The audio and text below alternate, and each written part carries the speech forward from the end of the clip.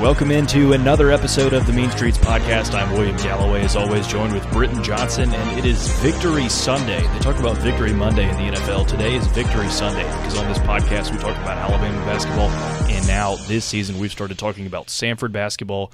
And man, two undefeated teams in conference play here in state. That's Samford, that's Alabama. Two incredible wins yesterday for both programs and two great starts to the conference seasons, both in SoCon and in SEC. So with that, we welcome in Britton Johnson, my co-host, to now break down everything that's happened. Britton, welcome, and it is wonderful to have you here on Victory Sunday.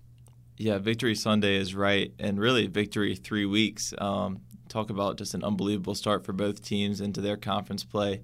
If you had told me either one would have been undefeated at this point, I would have probably said it's more likely Alabama than Samford coming off of our losing streak going into conference play. But B, I think it just would be amazing. I would be very surprised, Alabama going to Arkansas and winning a couple of the games that they've won have been big-time character wins and big-time tests. So unbelievable start for both programs. So taking a look at the stats, we're going to start with Alabama, then we'll jump to Samford. Usually we go Samford, then Alabama. We're going to start in Tuscaloosa. I was there yesterday. The Crimson Tide sitting at 15-2 overall, 5-0 in conference play, and rocking a win streak of 6 games. The Crimson Tide are undefeated at home and on the road. Only 2 losses coming at a neutral site, and that was up at the Phil Knight Invitational, and then also Gonzaga in Birmingham, which was not a true home game for the Crimson Tide. But Alabama yesterday getting the win over the LSU Tigers by 40 points, 106-66.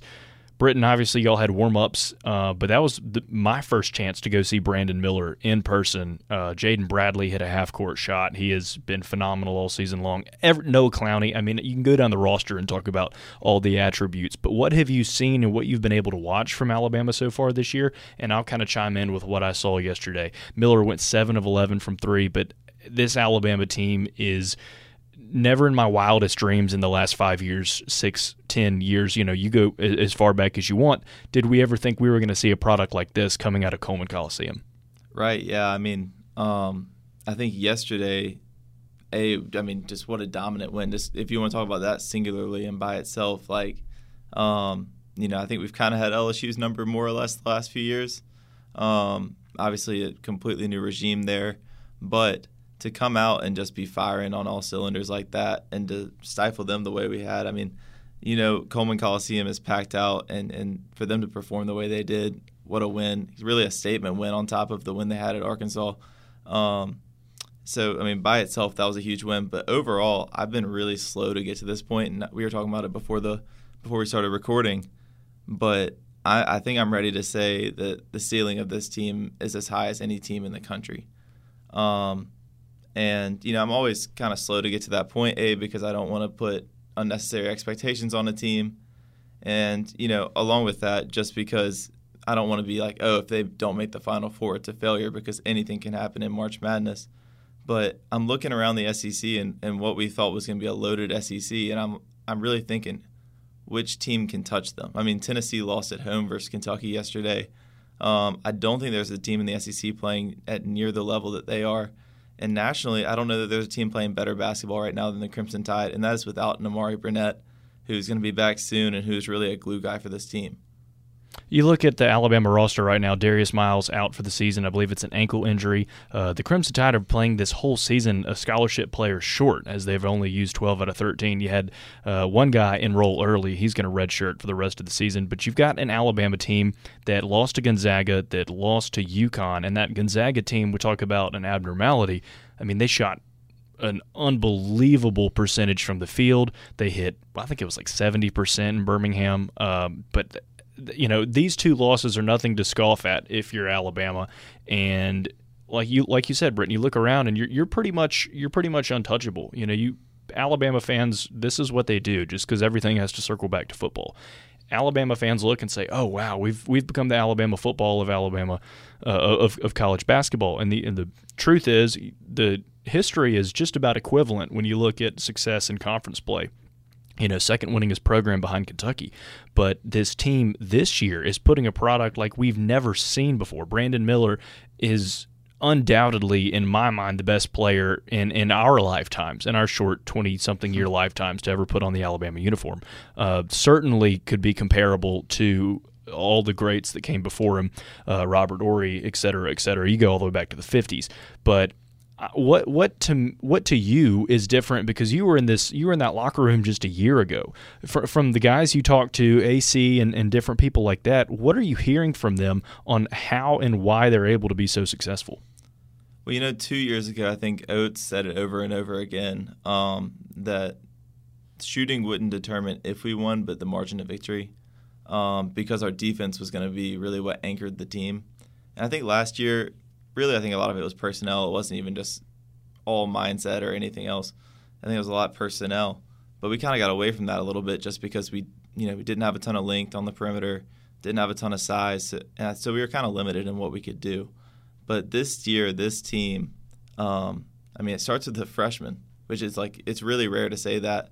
The freshmen that came in, Mark Sears, who transferred in, who have just completely bought into what Alabama basketball is all about and turned Alabama back into what it was 2 years ago, which is just a defensive powerhouse.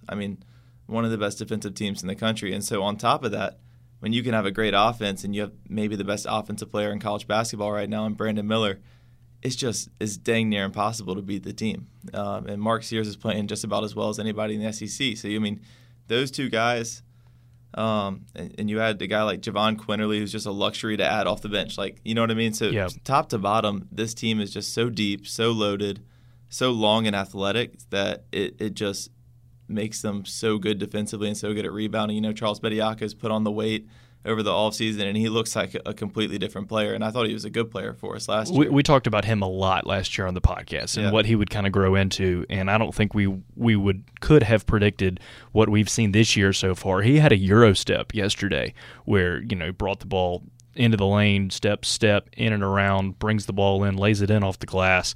And it was not nearly as smooth as anything Javon Quinterly or someone of that caliber could do. But when a 7-foot Canadian man is running the floor for you, and then he runs a Euro step and he lays it in, the place went nuts. The crowd noise was probably that equivalent to Jaden Bradley's half-court shot, because you don't see bigs with that skill set. You don't see people like Brandon Miller. You're seeing a lot more now, but in the past you haven't seen people of Brandon Miller's size and frame be able to stretch the floor, be impossible to guard, just be a nightmare of a matchup. But Bediako's been everything and more, I think, that Alabama fans could have hoped for this season.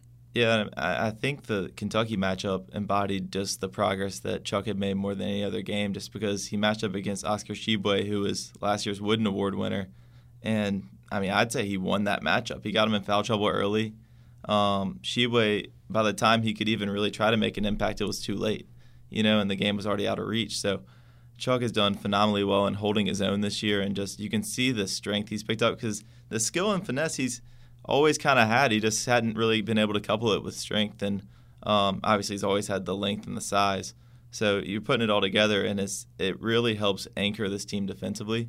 But man, just the buy-in all around, you can just see it in every player. Every guy on this team is bought in on the same goal. Dom Welch, who hadn't really gotten to play a ton, obviously he came back from injury a few games ago. When he was out, you could see how much he was rooting on team success. And B, and he comes back, he hasn't played just a ton. He's gotten a few minutes here or there, but you don't see him grumbling on the sideline. You don't see him asking for more minutes. I'm not behind the scenes. I don't know what's going on in practice. But you see him being bought into what the team is doing. And that's the mark of a special team. And so I think that's what you're seeing down in Tuscaloosa this year. I've got two questions for you about Brandon Miller. One, what was your level of interaction with him when he would come for visits last season? Do you have any stories or any remembrances of him watching practice or coming in the locker room on official tours or anything like that? I know Brandon. I wouldn't say that we're best friends, but we've definitely hung out a couple of times. And the thing I'd say about him personally, as a person off the court, is that his off the court demeanor and his on the court demeanor are night and day. And it's hilarious because you see him as just the competitive guy that he is on the court. He's talking trash. He's making sure that he's better than you. Like, he's going to show you he's better than you, and then he's going to let you know that he knows that he's better than you. And he proves it too, obviously. Exactly. He talks the talk and he walks the walk. But off the court, and I mean this in the best way possible, the dude is a goofball. Like, he's the jokester of the group, and I'm sure he's a great guy to have in the locker room, just because to have your best player be a guy that keeps it light but also can lock in when he needs to is so important. The season's long. You can't be serious the whole time. And so having a guy that knows when to rein it in but also can be a jokester is kind of the great combo. I think Herb had that. Maybe he wasn't the jokester to the extent that Brandon is, but he kind of knew when it was time to lock it in and when it was time to kind of joke around. And then if you had the opportunity to play with him, obviously in your 4 years in Alabama, you had an opportunity to play with and against a lot of special talent, against being in the SEC, but also day in and day out in practice with guys like John Petty, Herb Jones, Kyra Lewis, people like that. What do you think it would be like to be able to play with Brandon Miller? I mean, if you talk to AC, and if we were able to talk to AC here on this podcast, what he would say of like, man, this guy is unbelievable, because obviously he's lottery bound in the NBA draft this year. But what do you think it'd be like to just match up against him every day and play against that high level of talent, which, as we said just a couple minutes ago here on the podcast, we may have not ever seen someone this good in an Alabama uniform? I mean, first of all, not to say poor me or anything. I love the 4 years that I had, and I think I timed it up really well. But the bookends of my career, the year before they had Colin Sexton, and the year after they had Brandon Miller, which are arguably, I don't even know if it's arguable, but probably the two best players we've had in the last decade. Obviously, Herb Jones and the totality of his career and the impact he made on both sides of the floor is in that conversation as well. So I don't want to leave him out. But in terms of freshmen, just studs that come in and make an impact, those are kind of the two guys that Alabama is known for, and I just missed them both. But Brandon Miller, you are a young birthday. You could have been held back, so we can blame Jay and Amanda for that one. Yeah, and obviously I'm playing this year as well, so it's but you're still here. I'm still here, but the thing with Brandon is, I think defensively doesn't get the credit he deserves, because obviously we talked about length and athleticism. He has both of those things in spades, and he makes great use of them. I mean, he's a smart defender, and he actually. Credit to Jabari Smith when I say this. I know we don't talk lovingly of too many Auburn players, but one thing that I do think that made him special last year was his buy-in on the defensive end that you just don't see a lot from freshmen. And I think Brandon Miller is that even to a higher degree. And I think a lot of credit goes to Coach Oates in that, and I'm sure day one that was just a point of emphasis on his end to make sure that Brandon committed to guarding, because obviously on the offensive end you're going to let him do what he does. But offensively speaking, which I know is kind of the main point of your question, Brandon Miller is kind of what's known as a problem solver, right? You get to a late clock situation, and I think Mark Sears has been this in a lot of ways as well. You get to a late clock situation, and you kind of have run your offense, and you don't really have anything. You just get the ball to Brandon, and you kind of let him go to work. And obviously with a guy like that, you can be one pass away defensively. You can be in a good position, but he's 6'9", 6'10", high release, quick shot, and he's going to make it at a 45% plus clip. For all those football gumps out there, that's the equivalent of giving the ball to Derrick Henry on second or third and short. Yeah. You're going to get a positive result 9 out of 10 times. Exactly. So it's one of those things that you can be defensively in the best position possible. I think the answer to your question is overall it would be really frustrating to play with a guy like Brandon 5 days out of 7 in the week, and 2 days out of 7 when it was game day, it'd be great. But when I was scout defense and I'd have him as my matchup, I would hate it. I'd hate it because I'd be in the right spot. I'd probably have a great contest, and he'd either go right by me or he'd shoot it right over me, and I couldn't do anything about either. Hey, Britton, how was your day today? Man, I got cooked by Brandon Miller for 2.5 hours in practice, but other than that, it's been fine. Exactly. So I think that'd be my answer. It'd be frustrating more than it'd be fun, but the times that it'd be fun would be worth it in the end. Yeah. All right. So Britton, we're gonna look one more question here as we kind of wrap up talking about Alabama. Still very early on in conference play. Alabama playing extremely well, as I said, riding a 6-game winning streak. But what does Alabama have to do to sustain its success? Because right now, if we're being completely transparent, And you said this, so I'm taking the words out of your mouth. It doesn't look like anybody can touch Alabama. So what needs to be done to continue the success? Yeah, and before we get there, I kind of want to touch on the Arkansas game and just how that speaks of where the team is. How the Hogs came up short once again. Yeah, I mean, Bo Walton Arena is a really tough place to play. It's a really tough place to play. And honestly, if I was looking at the first 4 or 5 games of their SEC slate, and I was like, if they're going to lose one, it'd probably be that one. Just because even though Arkansas is probably a worse team, I think they've shown that, to go in there and win is hard. I mean, I know a lot of Alabama fans remember 2 years ago us going in there, and it was like a 45-9 free throw disparity. I was kind of expecting that again. Luckily, we got a few more whistles to Eric Musselman's dismay, I may add. But just the grit shown down the stretch to just take over that game, and Brandon Miller hitting just big shots, Noah Clowney hitting a big shot. Man, it just speaks to the character of the team. Now to fast forward and say, looking ahead of the rest of the slate, I think the main thing is just, I think, one of the 3 pillars of this program is continuous growth. So not getting complacent and saying, look how good we are, nobody can touch us. Like, I'm glad I can say this from the outside looking in. But if someone in the program saying that, that's not a good thing. Because it's not about other teams, it's about us and being the best team we can be.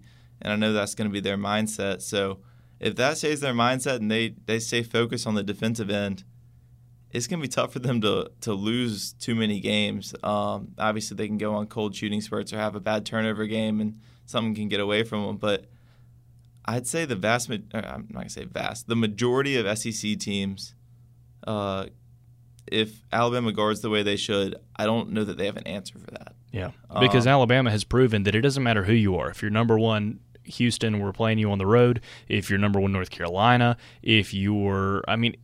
Alabama even gave valiant effort, in that UConn game, despite the outcome, the Gonzaga game.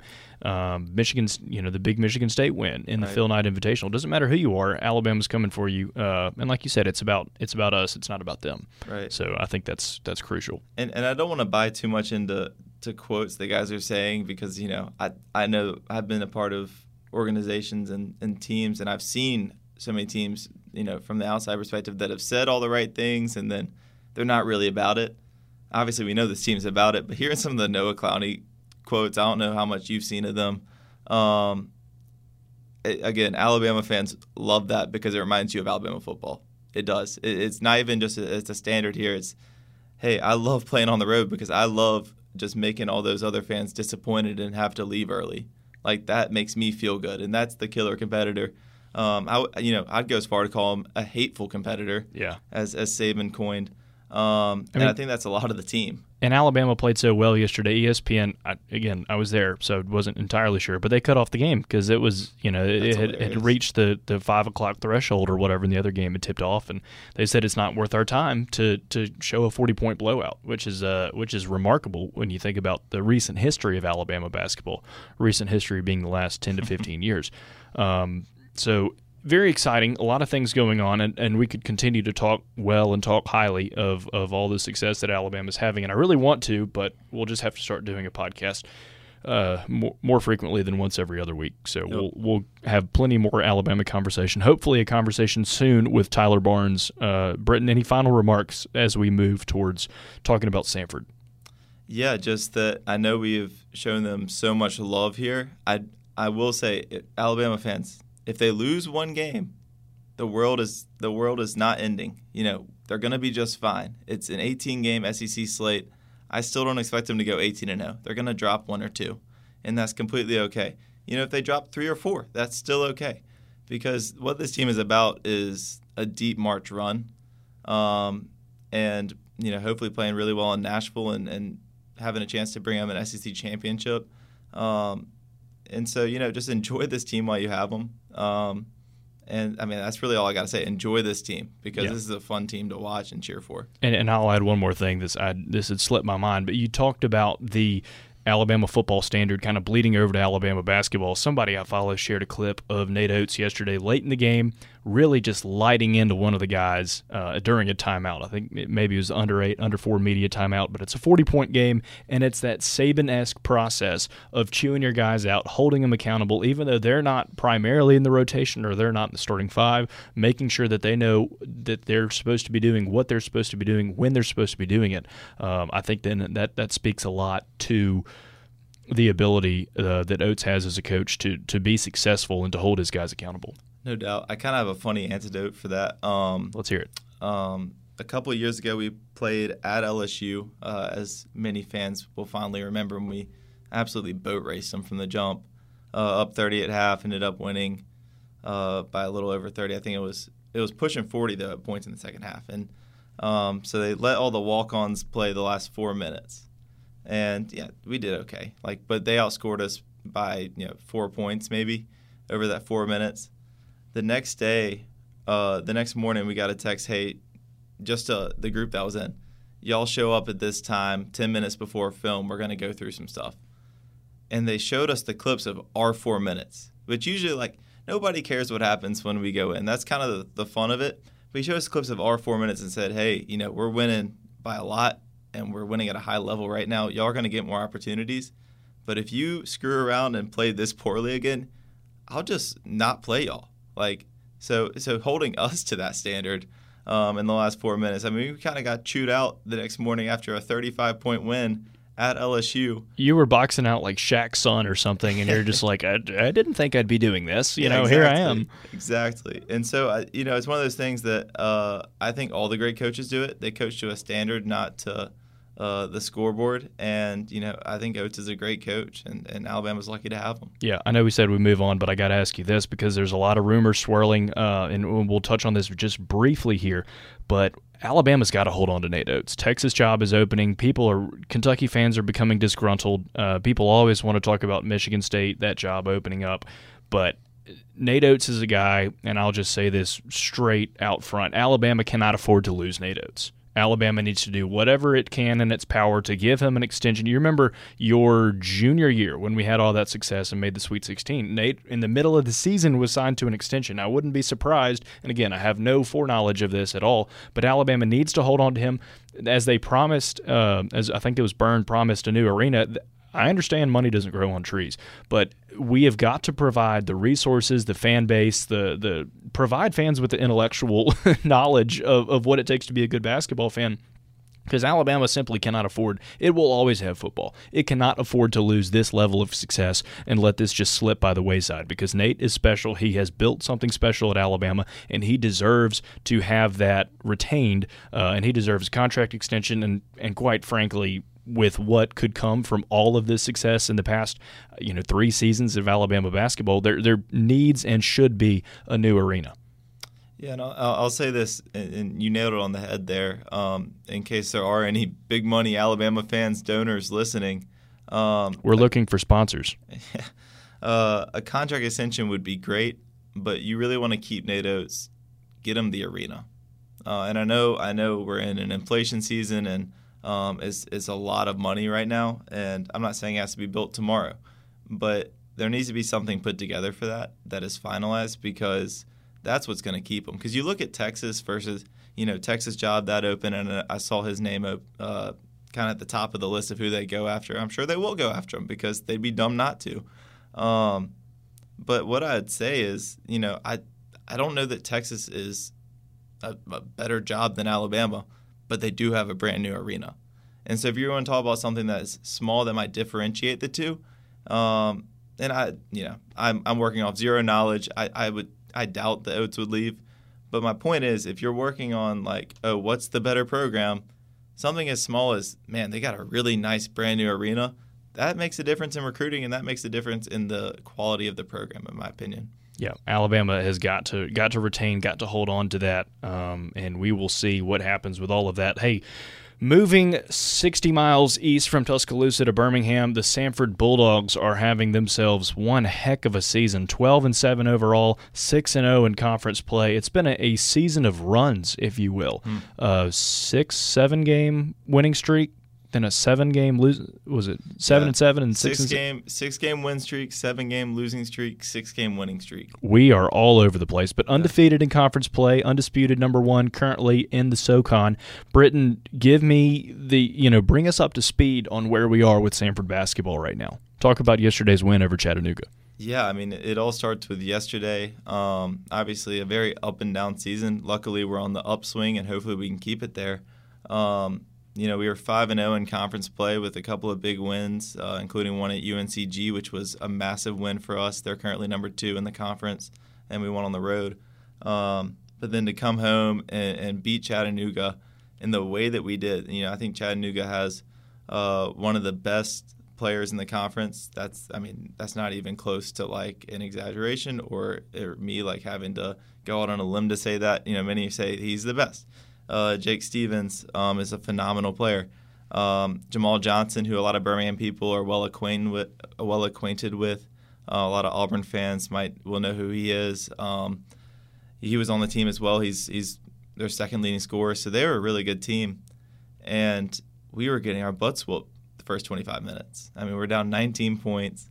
Not a lot of hope, but I think the thing about the way we play, the way Alabama plays as well, is that because of the pace of play and to add because of the way we press as well at Samford, we are never out of a game. I think we know that. But to dig ourselves out of that hole and win at the end, just an absolutely thrilling game, unbelievable atmosphere. The students were unbelievable all day.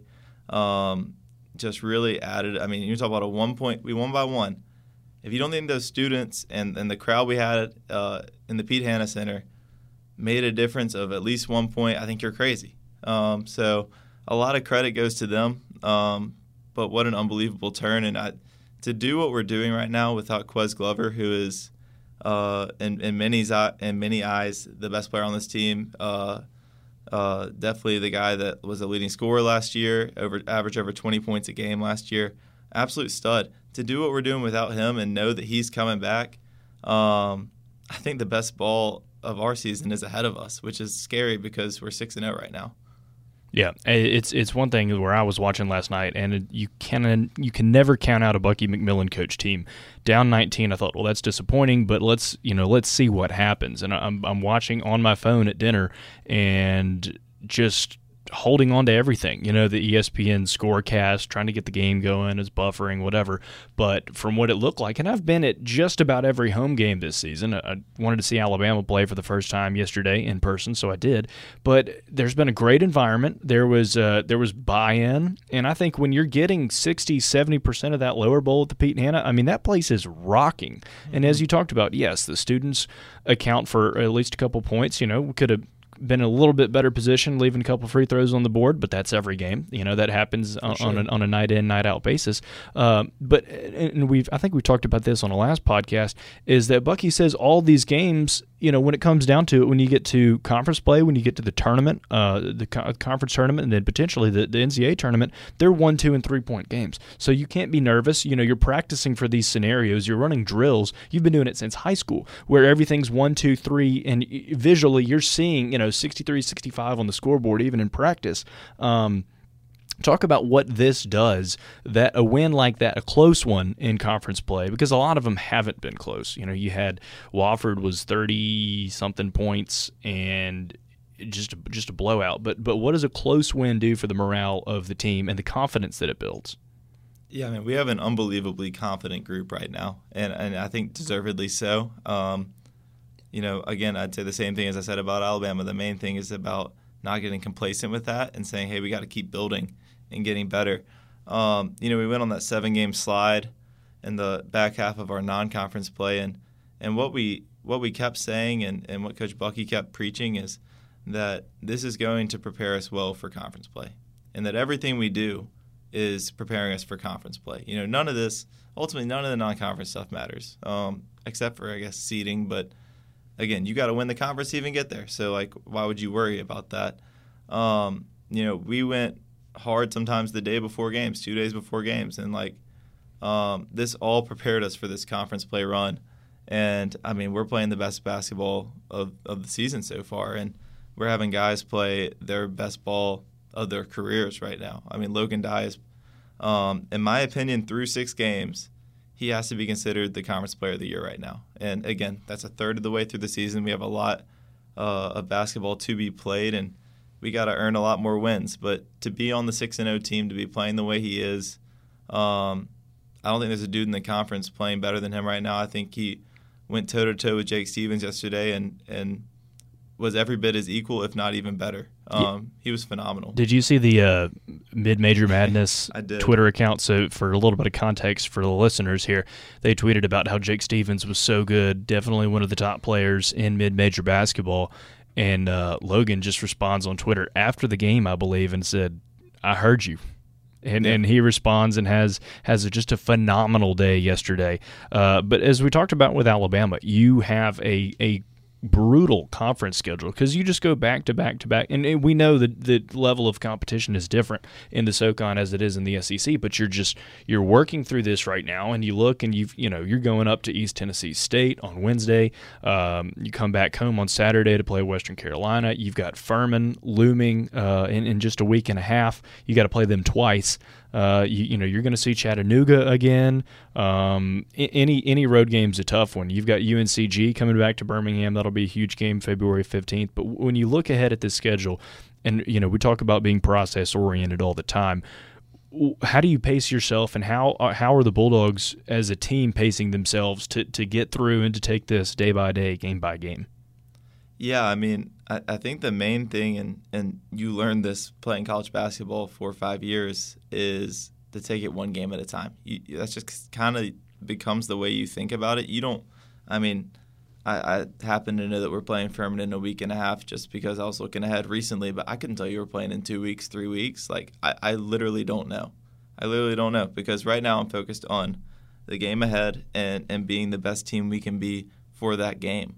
And I think that's everybody's mindset. Look, I mean, obviously you have a different set of challenges everywhere you go, but the travel for the road, it presents a completely different set of challenges than we had at Alabama, and it prepares you so well the way we've done it, which is playing a ton of road games in the non-conference and really preparing ourselves for that.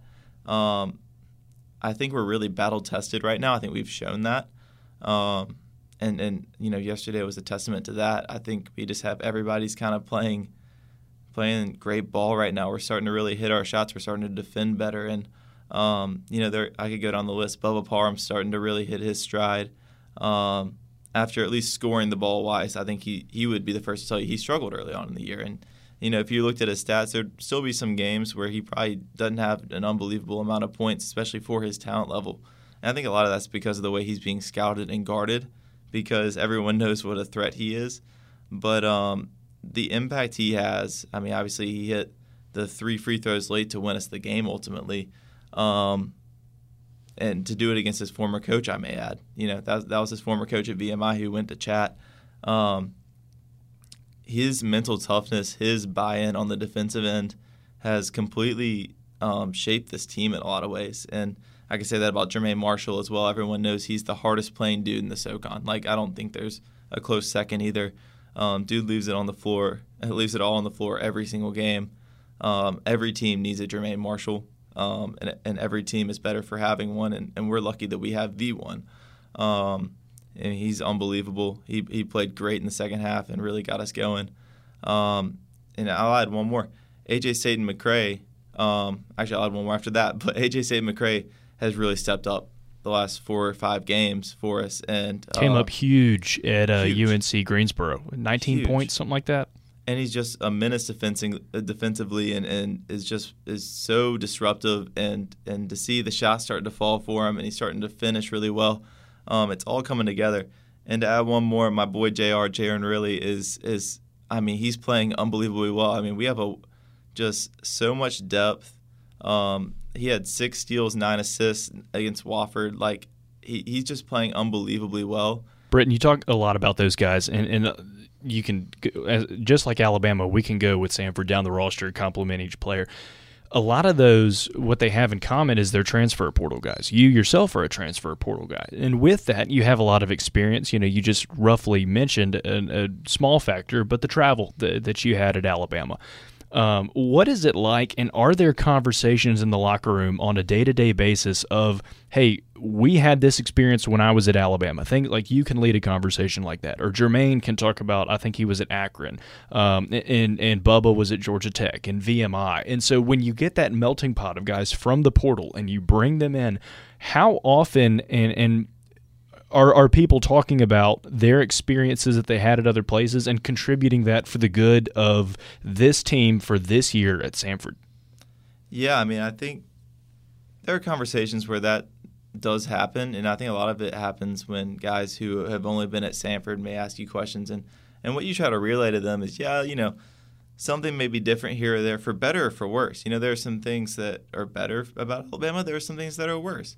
But at the end of the day, like, ball is ball. Like it's all about playing basketball, and to do it with your teammates. And we have a great group. Like I'm just really grateful for the year that I have here.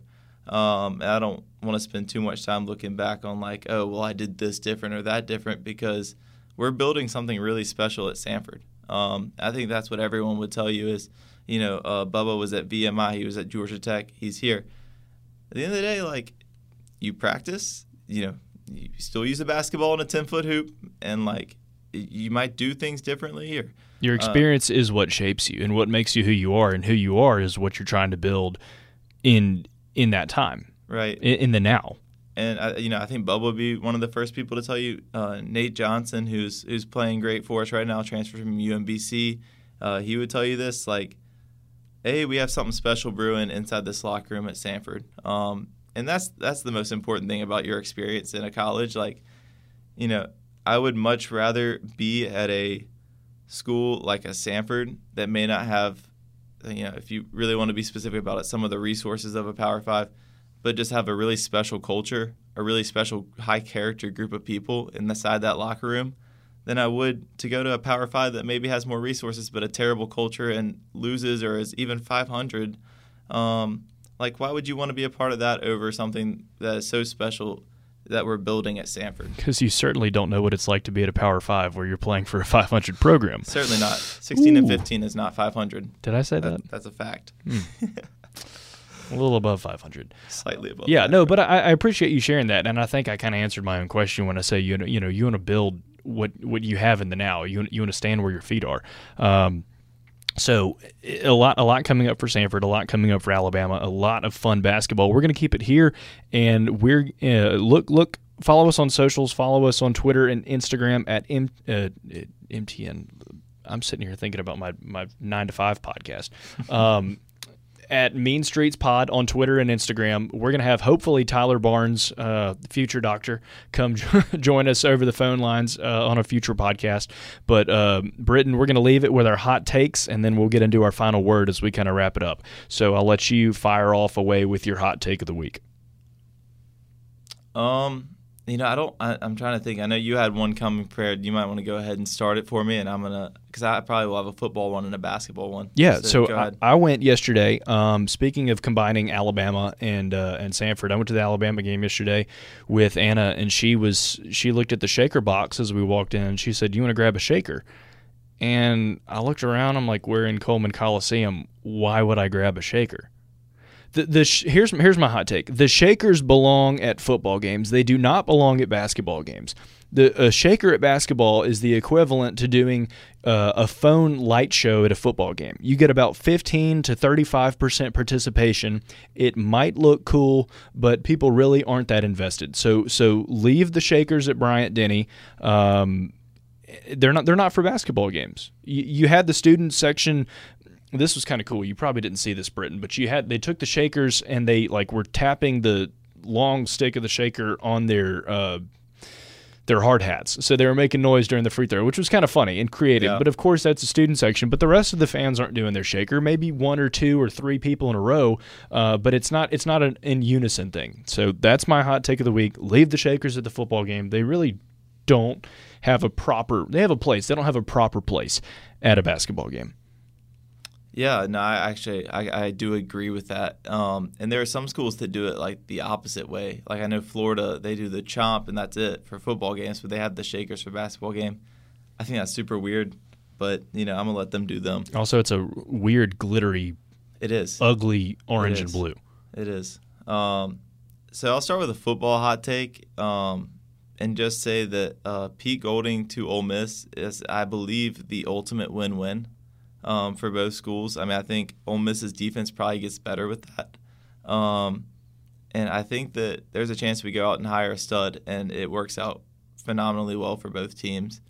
And the second, it's not even a hot take necessarily, but I mean, we've been giving him praise this entire podcast. Brandon Miller should start to get Wooden Award buzz if he's not already. Because, it's not a best player on the best team award, but he is the best player on one of the best teams. And not only that, but he's just straight up one of the best players in college basketball. And, at the end of the day, I doubt that they'll give it to him just because he's a freshman, and it's pretty rare for a freshman to win it. But he's deserving to for sure be in that conversation right now and to be one of the top 3 or 4 guys for that award. I don't know. What's your opinion on that? Yeah, I think he's definitely deserving, and it's one of those things where if growing up in the South and being from Alabama, you don't really know. The Wooden Award would be so new to an Alabama fan. You would probably talk to any of the 14,000 people that were in Coleman last night, and if you talked about the Wooden Award, the immediate comparison they'd say is that the Heisman of college basketball, and yes, it is the Heisman of college basketball, but we don't have the recent success in the last 20 years to know, what that is, unless you're just a huge basketball fan. But he's certainly deserving. And I think it kind of goes, the Heisman's turned into a popularity contest of the best player on the best team. And was Caleb Williams the best player in college football this year? Probably not, because if he had played 2-3 SEC teams, his numbers probably would have been way down. But is he making the biggest impact? Is he having the biggest footprint? Is his influence such that it is incomparable to the rest of college basketball? For Brandon Miller, I'd say absolutely. Yeah, I mean, I think that's a pretty fair comparison. Because Caleb Williams, I'm kind of a fan, even though I think he's maybe not the most high character dude based on some of the fingernail painting he does and stuff. Which is weird. Got some Patrick Mahomes plays, though. I mean, he's very fun to watch when it is Pac-12 after dark. So I'd say that about Brandon Miller. But I'd also say that, I think what's brewing in Tuscaloosa, obviously what we're talking about at Samford, Samford's fan base is becoming the best in the SoCon. Alabama's fan base it's been a lot of sleeping bears, if you know what I mean, where it's like the fan base has been one big sleeping bear that has been waiting for a coach to really get him going. With a lot of grumbling and a lot of snoring. There's a lot of grumbling and snoring. There's no doubt about that. And, you never know when hibernation season's going to hit either. But I will say this. When Coleman's packed, when the fans are into it, and the buy-in is what it is right now, Alabama fans are among the best in college basketball. I wouldn't say that they're always the best basketball fans. And they're going to learn and grow in that. I think a lot of people have been following football their whole life and haven't been following basketball as much. But they're great fans. And I think what you're going to see in the next 5-10 years is that they become one of the best basketball fan bases in college basketball. Obviously, the school in West Georgia would claim that, what they've already built, and I wouldn't even necessarily disagree with it fully, is they've built a great basketball fan base. A lot of it's because they haven't had a lot of football to cheer for, so it's always either basketball season or off season around there. But wait, now there's a hard freeze though. Oh yeah, now they're going to have success. Well, yeah, I mean, they're going to go from 3 stars to 4 stars. I saw some former players tweeting that they're going to win the Natty next year, so the expectations are high down on the plains. But all that is to say is Alabama's turning into I'm not going to say a basketball state because it'll always be a football state, but a state that is very much bought into basketball. And the University of Alabama is, by the day, turning into more and more of a basketball supporting school. And the only 2 college basketball programs undefeated in conference play right now in the state of Alabama, that would be who we cover on the Mean Streets podcast. Samford, shout out Samford, and the Alabama Crimson Tide. Some are calling it the Mean Streets bump. It really is. Like, honestly. You could call it a coincidence. I mean, the other thing is the only two teams that I've played for. Exactly. The BJ effect. Did you see the tweet yesterday? I forget who tweeted it, and I want to give him credit when he was like, "This is all based on the foundation laid by Britton Johnson." I was like, yeah, I think that was talking either about Alabama, and I was cracking up. It was yes, either Brandon Jimbo. Miller is because of me. It was You're either welcome. Jimbo or it was Drew Champlin. So shout out to one of the two of them. Yeah, I think it was Jimbo. Yeah, It was good stuff, Jimbo. it was fantastic. All right, the Mean Streets Podcast with William Galloway and Britton Johnson. I'm William Galloway. Follow us on Instagram and Twitter at Mean Streets Pod. Britton, as always, bring us home. You've got the last word here on this episode on January 15th. I'm going to say this to both Bulldog and Tide fans. Enjoy these teams, man, because they're fun to watch. Obviously, in one of the cases for me, it's fun to play for. Just fun groups to cheer on. So enjoy these teams while you got them.